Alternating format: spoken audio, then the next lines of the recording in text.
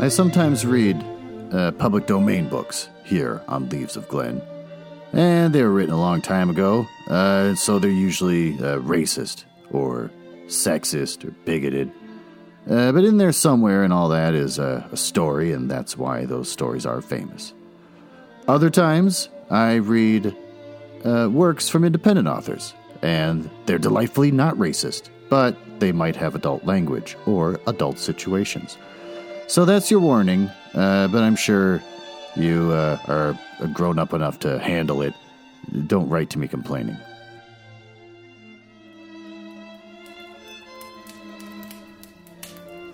Welcome to the Mansion of Leaves of Glen. Yeah, it's a fun little bit where I pretend to live in a mansion and not just recording in my basement. This is where I read the hottest public domain books and short stories. This week, we'll continue reading Chapter 12 of The Hound of Baskervilles by Arthur Conan Doyle. Sick of this book. You want to learn about the author? I don't, but I have to keep saying it. Sir Arthur Ignatius Conan Doyle was born the 22nd of May, 1859, and died the 7th of July, 1930. He's a British writer and physician. He created the character Sherlock Holmes in 1887 for A Study in Scarlet, the first of 4 novels and 56 short stories about Holmes and Dr. Watson. Sherlock Holmes stories are milestones in the field of crime fiction. Want to learn some fun facts? Sure. Why not? Doyle was one of the earliest motorists in Britain. He reportedly bought a car without ever having driven one before. In 1911, he took part in the Prince Henry Tour, an international road competition organized by Prince Henry of Prussia to pit British cars against German ones. Doyle paired up with his second wife, Jean, as one of the British driving teams. He helped popularize skiing because he's a little rich boy. He not only liked cricket and football, but Doyle helped to popularize the winter sport following a move to Davos, Switzerland. In 1893, the mountain air was prescribed to aid his wife's health. Oh, good. So he goes out there for her health, and he's like, take care of yourself. I'm going to hit the slopes. He mastered the basics with the help of Branger brothers, 2 locals who had taken to practicing the sport after dark to avoid being teased by the town folk. Well, there you go. It's a little rich boy sport. Together, they were the first people to make the 8,000-foot pass through the Mainfelder Furka, which separated Davos from the neighboring town of Arosa. Doyle was the first Englishman to document the thrill of skiing. Oh, you let yourself go, he said, getting as near to flying as any earthbound man can. In that glorious air, it's a delightful experience. Doyle correctly predicted that in the future, hundreds of Englishmen would come to Switzerland for the skiing season. And also a seance was organized for him to make an appearance from beyond the grave. Following his death, a seance was conducted at the Royal Albert Hall. Thousands attended, including his wife and children. A row of chairs were arranged on the stage for his family, with one left empty for Sir Arthur. Even though he did not appear, there were many people in the audience who claimed they had felt his presence among them. Because people lie. They do it all the time. Crap, there's still more time left for the grandfather clock. So I don't really know what to talk about. Last weekend, I took my oldest child to New York City. Hey, we walked around, had a good time. They wanted to go see the New York Public Library, because it's something you always see in the movies. But and I got a friend who lives out there. He said, I know someone that's a curator at the library. Could give him a special tour of all the secret places no one gets to see. I'm like, that'd be tits. But they closed the library due to COVID, so we just kind of went to the Museum of Natural History instead, and no one gave us a tour there. And I met up with my friend later, and we all hung out at a restaurant. And then after that, he said, do you want to go someplace else? And I said, sure. So we wound up going to a dive bar, where my oldest child, who is only 16, actually did a good job being pretty cool in a dive bar in New York. While there was a man, and I'm not exaggerating, a man literally pressing his nipple against the window. We walk in, and he's pressing his nipple against the giant picture window to somebody outside. Everyone was rowdy and ridiculous, and my kid sat there cool as a cucumber, just being real smooth. and talked to my friend about 1990s hip-hop music and really impressed him. So I was pretty proud of my kid. She made me pretty happy. And then, after that, went home and then watched 2001: A Space Odyssey after that. Oh, thank God. Well, with that, why don't we dive into Chapter 12 and see if we can get anywhere closer to finishing this giant, marbleized turd.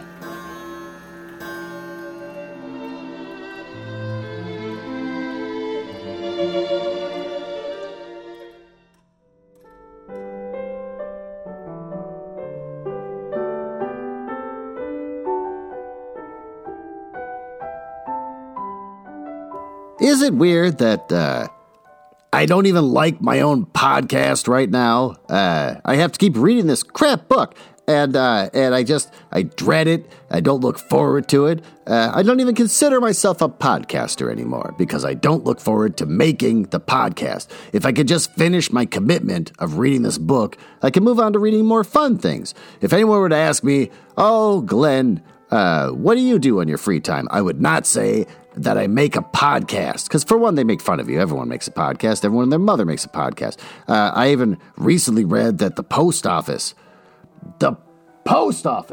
has its own podcast with, what's his name? The big jerk that Trump put into place to try and shut down the post office and make it impossible to send in your votes. That guy's still there, and I don't know why. I got an email from my post office saying, "Come listen to our podcast. We're gonna interview that jerk who tried to actually shut down the ability to send out your votes through mail. He's still there, and we're going to interview him about his history of being an entrepreneur." So, being a podcaster isn't as cool as it used to be, and with this book, I'm certainly not talking about it. Well, let's move on. Chapter 12, Death on the Moor. Oh, for a moment or two I sat breathless, hardly able to believe my ears. Then my senses and my voice came back to me. While a crushing weight of responsibility seemed in that instant to be lifted from my soul, that cold, incisive, ironical voice could belong to but one man in all the world. "Holmes!" I cried. "Holmes!" "Come out," said he, "and please be careful with that revolver." Oh, that's right. We left off at the mouth of a cave where a mysterious man walked up, and I was claiming, it's going to be Holmes, isn't it? And, yeah, it is, because everything's predictable. I stooped under the rude lintel? What's a lintel? Let's look that up. This could be another waste of my time. A horizontal support of timber, stone, concrete, or steel across or above the top of a door or window.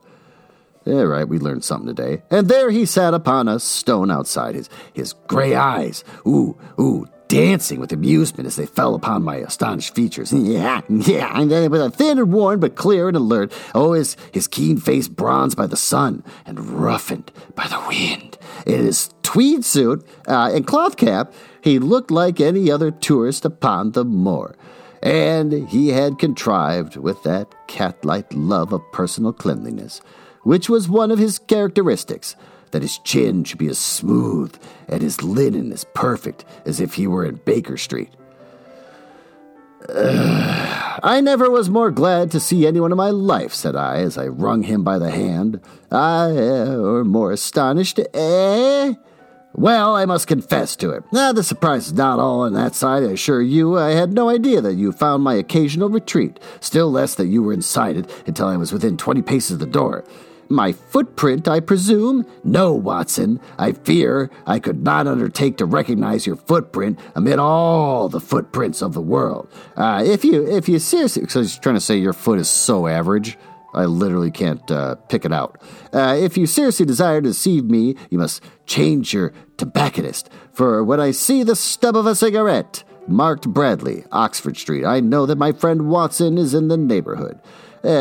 You will see it there beside the path. You threw it down, no doubt, at that supreme moment when you charged into that empty hut." "Exactly. I thought as much, and knowing your admirable tenacity, I was convinced that you were sitting in ambush, a weapon within reach, waiting for the tenant to return. So you actually thought that I was the criminal? I did not know who you were, but I was determined to find out. Excellent, Watson, and how did you localize me? You saw me, perhaps, on the night of the convict hunt when I was so imprudent as to allow the moon to rise behind me? Yes, I saw you then. And have you no doubt searched all the huts until you came to this one?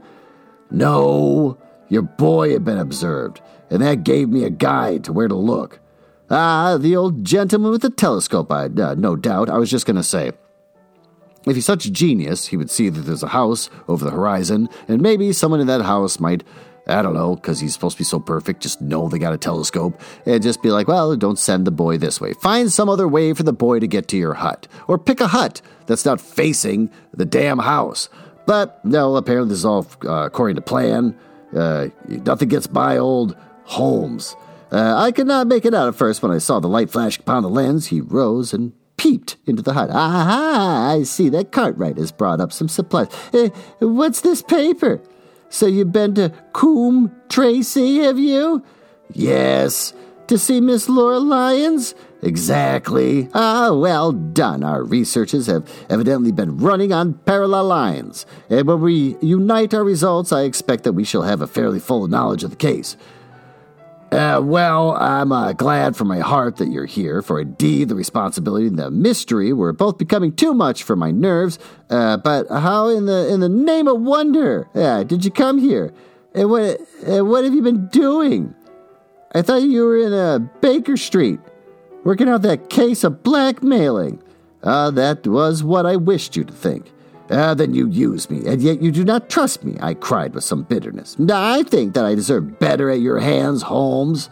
No, my dear fellow, you have been invaluable to me in this as in many other cases, and I beg that you will forgive me if I seem to play a trick upon you. In truth, it was partly for your own sake that I did it. Oh, gaslighting, cool. And it was my appreciation of the danger which you ran, which led me to come down and examine the matter for myself. Oh, had I been with Sir Henry and with you, as is confident that my point of view would have been the same as yours, and my presence would have warned our very formidable opponents to be on their guard. As it is, I have been able to get about as I could not possibly have done, and I've been living in the hall.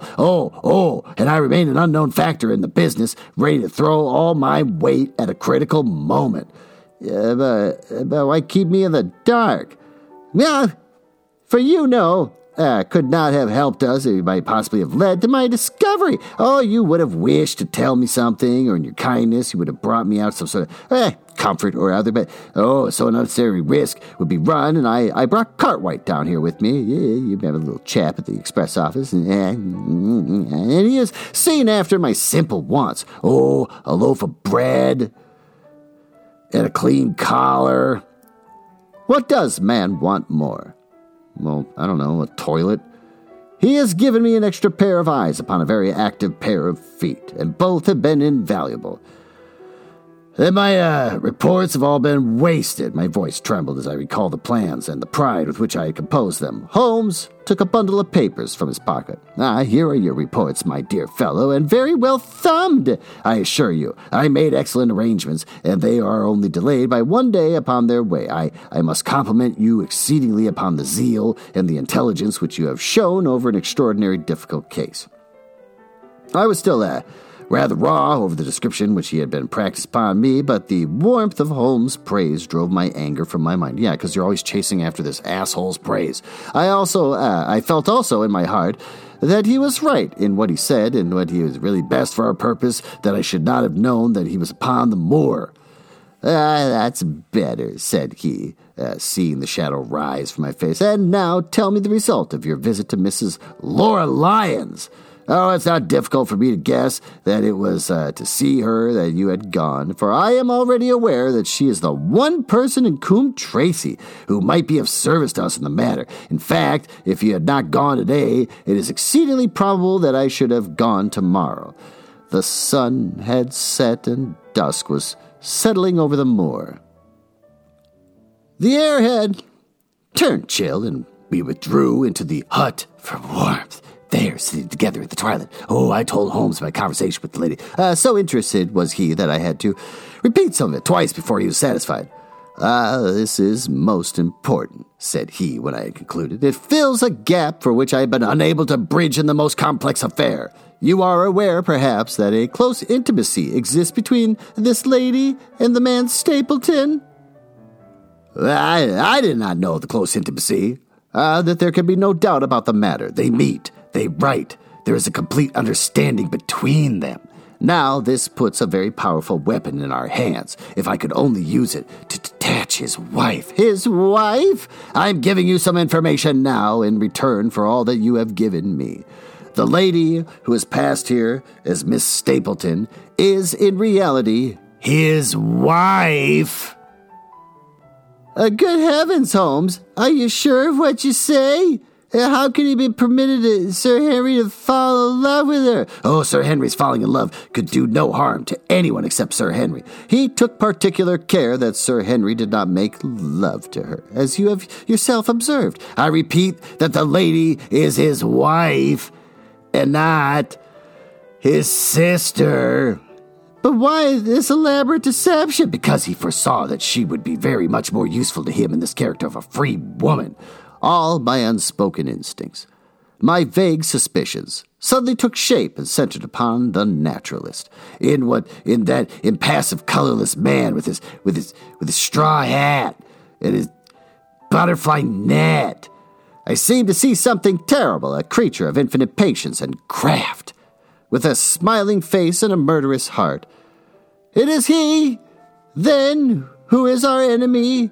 It is he who dogged us in London.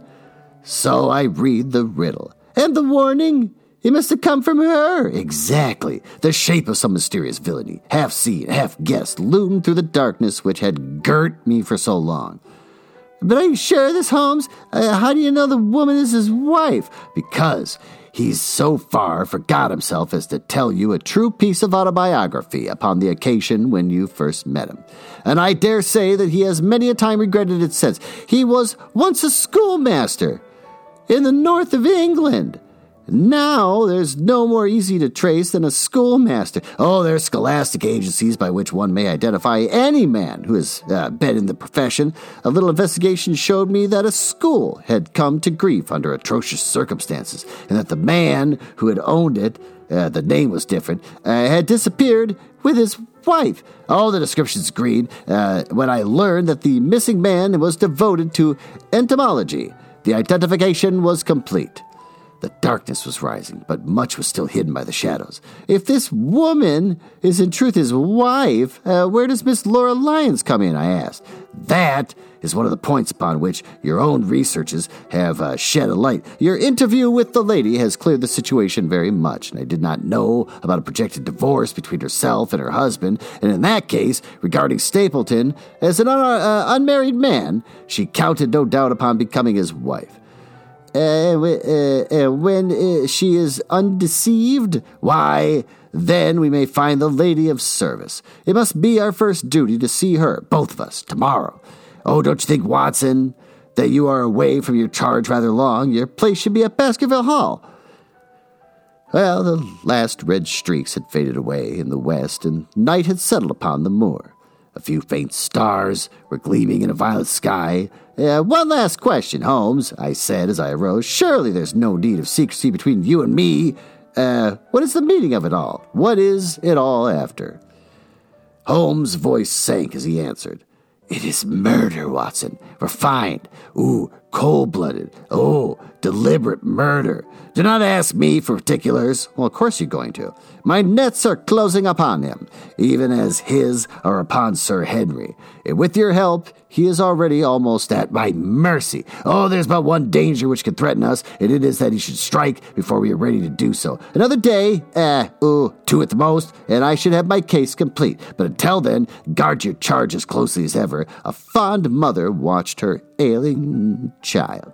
Your mission today has justified itself, and yet I could almost wish that you had not left his side. Hark! A terrible scream, a prolonged yell of horror and anguish, burst out of the silence upon the moor, and that frightful cry turned the blood into ice in my veins. Oh, my God! I gasped. What is it? What does it mean? Holmes had sprung to his feet, and I saw his dark, athletic outline. At the door of the hut, his shoulders stooping, his head thrust forward, his face peering into the darkness. "Hush!" he whispered. "Hush!" The cry had been loud on accent of its vehemence, but it pealed out from somewhere far off in the shadowy plain. Now it burst upon our ears, nearer, louder, more urgent than before. Where is it?" Holmes whispered, and I knew from the thrill of his voice that he, the man of iron, was shaken to the soul. "Where is it, Watson?" "There, I think," I pointed to the darkness. "No, there." Again, the agonized cry swept through the silent night, louder and much nearer than ever, and a new sound mingled with it, a deep, muttered rumble. Musical, and yet menacing, rising, falling like a low, constant murmur of the sea. "The hound!" cried Holmes. "Come, Watson, come! Great heavens, if we are too late!" And we started running swiftly over the moor, and I followed at his heels. But now, from somewhere among the broken ground immediately in front of us, there came at last a despairing yell. And then a dull, heavy thud. We halted and listened. Not another sound broke the heavy silence of the windless night, I saw Holmes put his hand to his forehead like a man distracted. He stamped his feet upon the ground. He's beaten us, Watson. We are too late." No, surely not. Fool that I was to hold my hand. And you, Watson, see what comes of abandoning your charge. But, by heaven, if the worst has happened, we'll avenge him. Blindly we ran through the gloom, blundering against boulders, forcing our way through gorse, bushes, panting up hills and rushing down slopes, heading always in the direction whence those dreadful sounds come. At every rise, Holmes looked eagerly around him, and the shadows were thick upon the moor, and nothing moved upon its dreary face. Can you see anything? Nothing. But hark! What is that? Well, with that, seems as good a time as any to take a break, and just reflect upon the fact that throughout the last chapter or so, there was a second weird man just running around the woods. Not the criminal, just somebody else. And a child was bringing that person food. So he was living in a stone hut, and people thought, he's some kind of dangerous ruffian, some kind of villain, even though he's got perfectly clean clothes and a beautifully shaven face, and he's got an athletic build. But they still thought he was dangerous, and so they feared him. But there'd be nothing to fear if people from their telescopes looked out upon the cave or the hut and saw that there was a beautiful, beautiful pane of glass with a glass door in the middle of it, which you could get if you're gonna decorate your own cave and try to make it a little more modern, because you can't just have a giant wide open mouth on your cave, because everyone's going to see you take a crap. You're going to have some kind of bathroom. That's one thing they don't talk about in this story. Holmes has been living there for days. Where's he pooping? With his clean clothes and his beautiful little aquiline nose. He's just hanging out, being a sophisticated man. He's taking a dump somewhere, probably some kind of bucket, I imagine. I don't know, unless he crafted some clay toilet with running water, which I doubt he did. You're going to want privacy. And you're going to want some sort of beautiful glass front on your cave with like a beautiful glass door, or maybe like one of those really cool spinning doors where you walk in. It's like a little fan. I don't know what I'm trying to say. Rotisserie doors. Well, it doesn't matter. The point I'm trying to make is you want something to stop people from seeing you take a crap, which is why if you're going to live in a cave and you want custom windows and doors made, you're going to want to go to Doorglass Incorporated. That's doorglass.com, DORGLASS.com.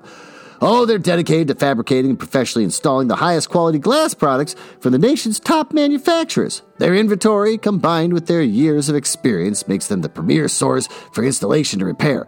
They approach every project with the same goals: professionalism, integrity, and they're discreet. They will build a glass wall for your cave door so that no one sees you take a crap. Hell, they might even make some kind of glass enclosure with a door on it so that you can go in and take a crap in your bucket. pocket, and they're discreet. They won't tell the other neighbors' folk about it. You can still live in your cave secretly. They'll build this and not tell anyone.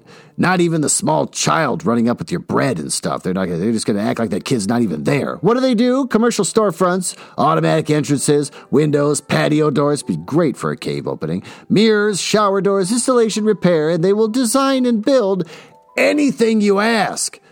Anything on Earth. I want to live in a cave, but I want a beautiful display window with some sort of like French door thing made of glass. And they'll be like, yeah, fine, we could do it, whatever. They'll do it. Just ask them. Their clients, Pottery Barn, Williams-Sonoma, Sherman-Williams, Portillo's, which makes sandwiches apparently. The Salt Cave, which is in Minneapolis, is a horrifying place. And God, don't touch the walls. They say that on their website. And Applebee's.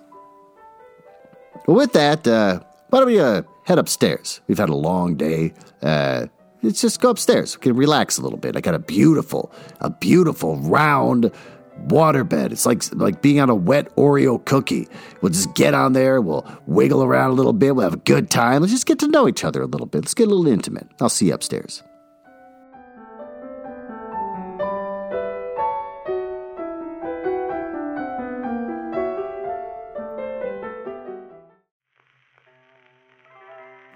Okay, hold on. I'm coming. Don't you run away from me. I can't wait to see what you're what are you wearing? You're wearing like a Disney princess outfit. A little tiara, but you're covered in mud. Why the hell are you covered in mud? You're pointing at the book on the bed. All right, fine. The Runaway Duchess by Joanna Lowell. Oh, it says she's on tour right now. That's great. This is what you want me to look at? Well, let's learn about the Runaway Duchess. A runaway bride dumps a duke and rewrites her own love story in this enchanting Victorian historical romance from the author of The Duke Undone, which is a book I've already reviewed before, I found out. Pretty and pampered, Lavinia Yardley, sounds like a fake name, always dreamed of becoming a duchess, but family disgrace forces her into marriage with the most vile duke in England. Oh, she finds herself desperate for a way out, and when a rustic stranger mistakes her for a globe-trotting botanist, Muriel Pendrake, at train station, Lavina has a split second to decide whether to submit to her fate or steal someone else's.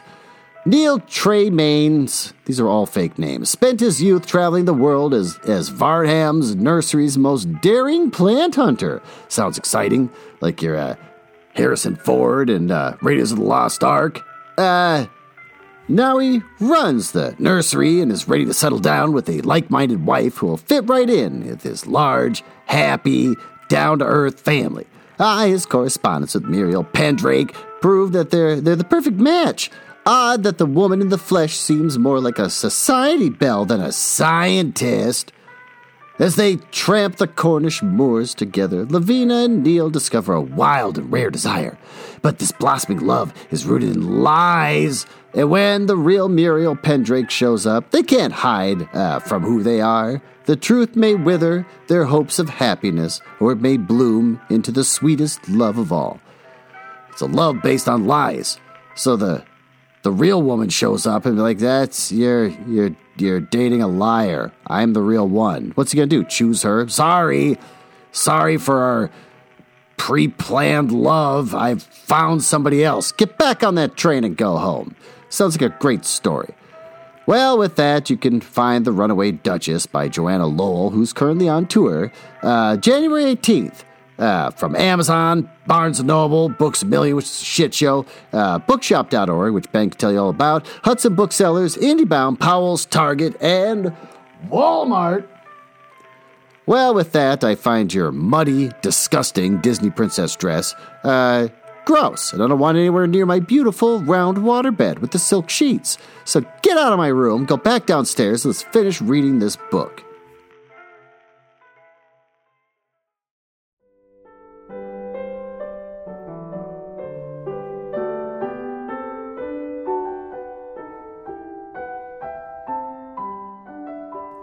All right, you settled? Oh, great. You didn't take the dress off. So he's getting all that mud in my beautiful Naugahyde chairs. Fine. At least they're Naugahyde. They're easy to clean off. A low moan had fallen upon our ears. There it is again upon our left. On that side, a ridge of rocks ended in a sheer cliff which overlooked a stone-strewn slope. On its jagged face was eagle spread, some dark, irregular object. As we ran toward it, and the vague outline hardened to a definite shape, it was a prostrate man, face downward, upon the ground. The head doubled under him at a horrible angle. Gross. The shoulders rounded and the body hunched together as if it was in the act of throwing a somersault. Well, that sounds fun. So grotesque, I guess it wasn't, was the attitude that I could not for the instant realize that the moan had been the passing of his soul. Not a whisper, not a rustle rose now from the dark figure over which we'd stooped. Holmes laid his hand upon him and held it up again with an exclamation of horror. The gleam of the match which he struck shone upon the clotted fingers and upon the ghastly pool which widened slowly from the crushed skull of the victim. And it shone upon something else which turned our hearts sick and faint within us. The body of Sir Henry Baskerville! Exclamation point. There's no chance of either of us forgetting this peculiar ruddy tweed suit, the very one which he had worn on the first morning that we had seen him in Baker Street. We caught the clear glimpse of it, and then the match flickered and went out, even as the hope had gone out of our souls. Oh, that was symbolic. Holmes groaned, and his face glimmered white through the darkness. "The brute!" Exclamation point. "The brute!" I cried with clenched hands. "Oh, Holmes, I shall never forgive myself for having left him to his fate. I am more to blame than you, Watson. In order to have my case well rounded and complete, I have thrown away the life of my client. It is the greatest blow which has befallen me in my career, but how could I know that he would risk his life upon the moor in the face of all my warnings? That we should have heard his screams, my God, those screams, and yet have been unable to save him.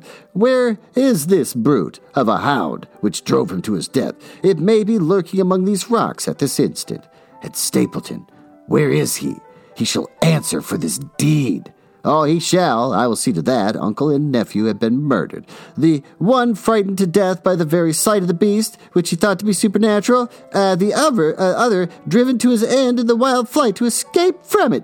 Oh, but now we have to prove the connection between the man and the beast. Save from what we heard, we cannot even swear to the existence of the latter, since Sir Henry has evidently died from the fall. But, by heavens, cunning as he is, the fellow shall be in my power before another day is past! Exclamation point. We stood with bitter hearts on either side of the mangled body, overwhelmed by the sudden, irrevocable, I've stumbled across another word it's impossible for me to say. Disaster, which had brought all our long and weary labors to so piteous an end. And then, as the moon rose, we climbed to the top of the rocks over which our poor friend had fallen. And from the summit we gazed out over the shadowy moor, half silver, half gloom, far away, miles off, in the direction of Grimpen. A single steady yellow light was shining. It could only come from the lonely abode of the Stapletons. With a bitter curse, I shook my fist at it as I gazed. Why should we not seize him at once? Our case is not complete. The fellow is wary and cunning to the last degree. It is not what we know, but what we can prove. If we can make one false move, the villain may escape yet. What can we do? Well, there'll be plenty for us to do tomorrow. Tonight we can only perform the last offices to our poor friend. Together we made our way down the precipitous slope, and approached the body, black and clear against the silvered stones. The agony of those contorted limbs struck me with a spasm of pain and blurred my eyes with tears. We must send for help. Oh, he's crying. Well, that's kind of cute that he actually shows emotion in the story. We must send for help, Holmes. We cannot carry him all the way to the hall. Good heavens, are you mad? He had uttered a cry and bent over the body. Now he was dancing and laughing and wringing my hand. Could this be my stern, self-contained friend? Question mark. These were hidden fires, indeed. A beard! Exclamation point. A beard! The man has a beard! A beard? It's not the baronet, it is my neighbor, the convict. With feverish haste, we had turned the body over, and that dripping beard was pointing up at the cold, clear moon. There could be no doubt about the beetling forehead. It's kind of weird that a man's dead and he's like jumping up and down, like just for joy. Like, oh, my client's still alive. Oh, good, I'll still get paid. The sunken animal eyes. It was indeed the same face which had glared upon me in the light of the candle from over the rock, the face of Selden. The criminal. Well, good, just a criminal died, so it's not a big deal. Then in an instant, it was all clear to me. I remembered how the baronet had told me that he had handed his old wardrobe to Barrymore. Barrymore had passed it on in order to help Selden in his escape. Boots, shirt, cap, his all Sir Henry's.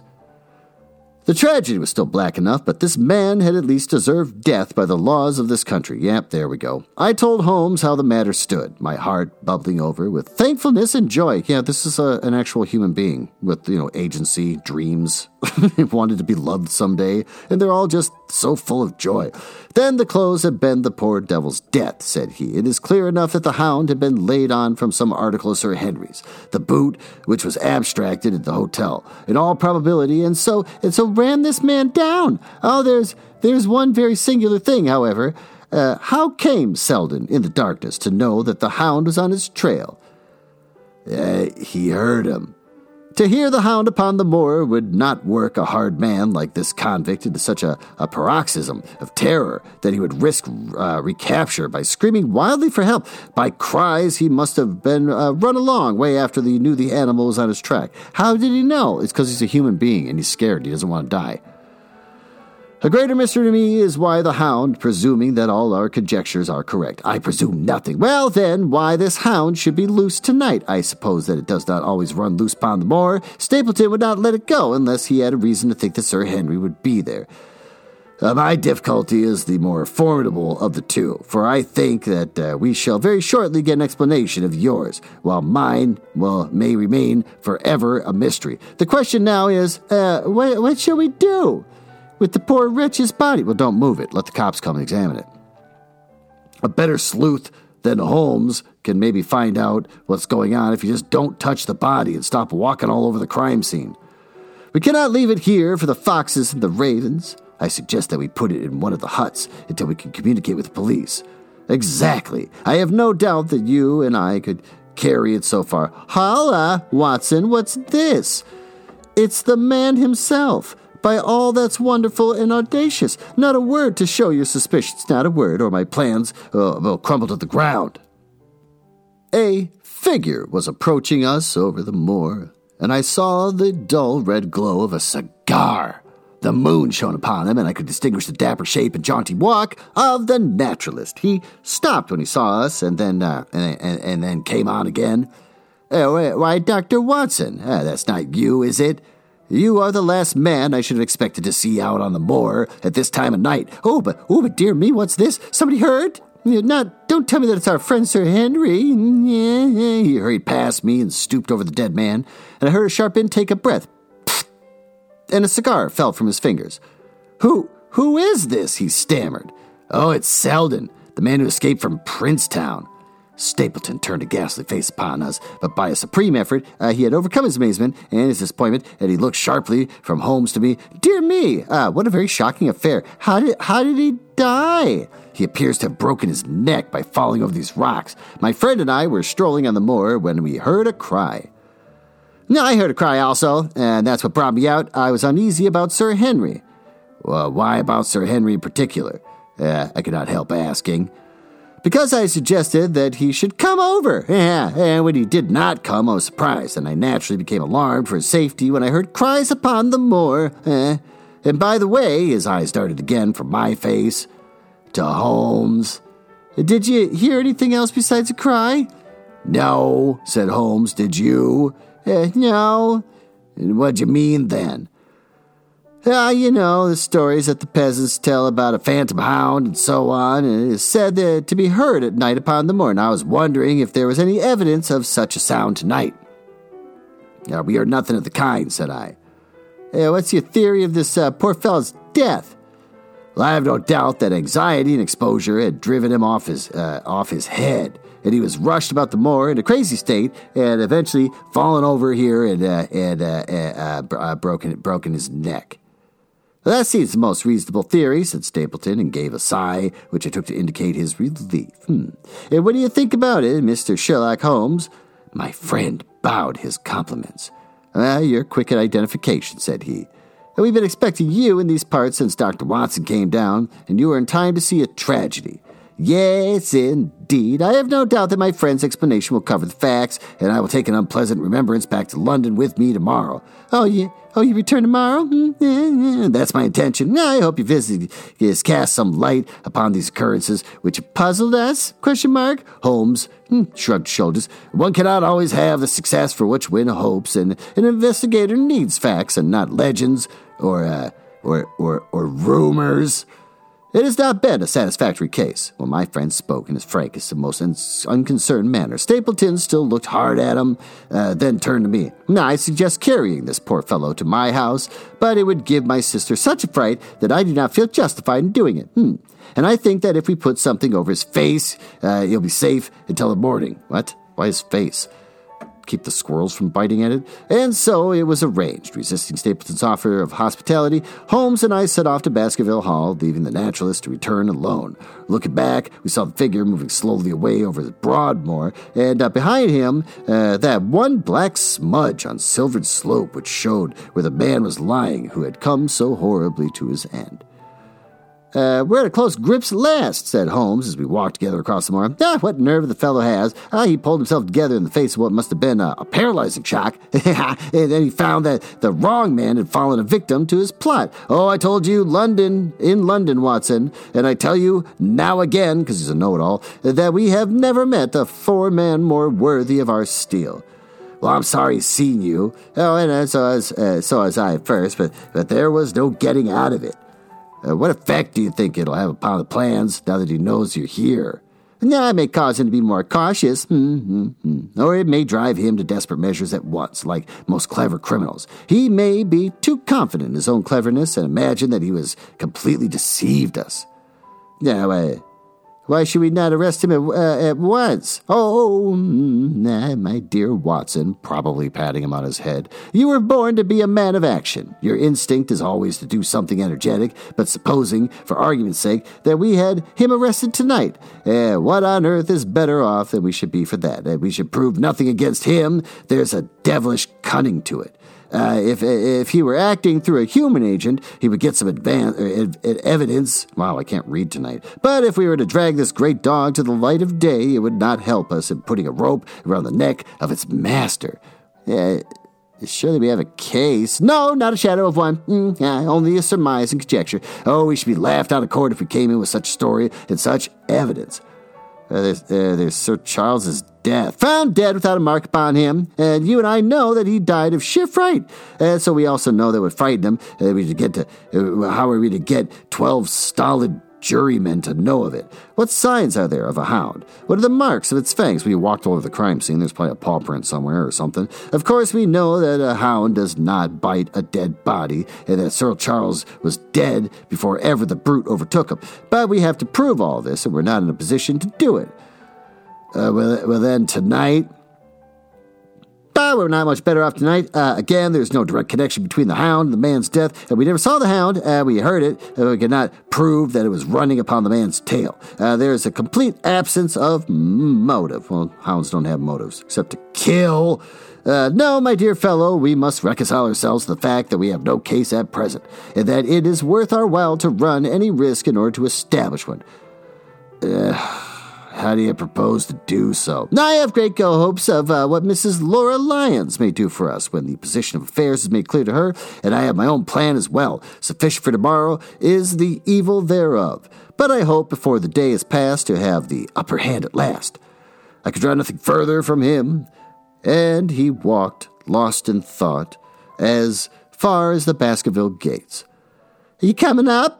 Yes, see no reason for further concealment, but one last word, Watson. Say nothing of the hound to Sir Henry. Let him think that Selden's death was as Stapleton would have us believe. He would have a better nerve for the ordeal, which he'll have to undergo tomorrow, when he is engaged. If I remember your report all right, to dine with these people? So am I. Then you must excuse yourself, and he must go alone. That will be easily arranged. And now, if we are too late for dinner, I think that we are both ready for our suppers. Well, with that, why don't we get the hell out of here and go down to the smoking room to review what the hell we just read.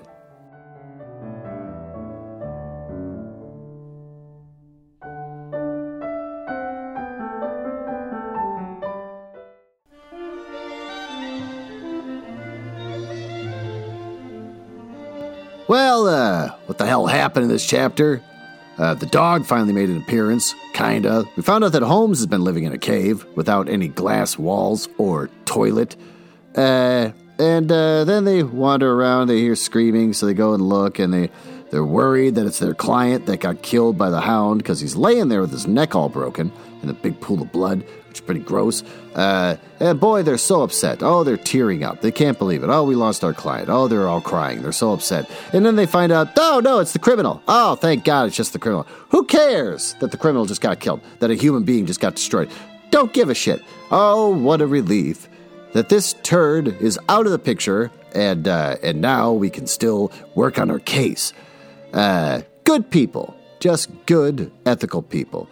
What was good about this? Well, the story's almost over. I'm like 2 chapters away. God, it'll be nice to move on. Then I'll actually care about podcasting again. But so far, Holmes adds nothing. Oh, what sucks? Holmes adds nothing to the story.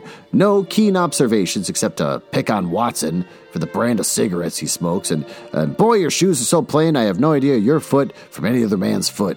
What do we learn? Rich people are jerks. They just come into small towns and just start crapping all over everyone. And boy, they love it when a felon dies. So with that, thanks for listening. And hopefully I'll be able to wrap this up in the next episode. And just get on with my life.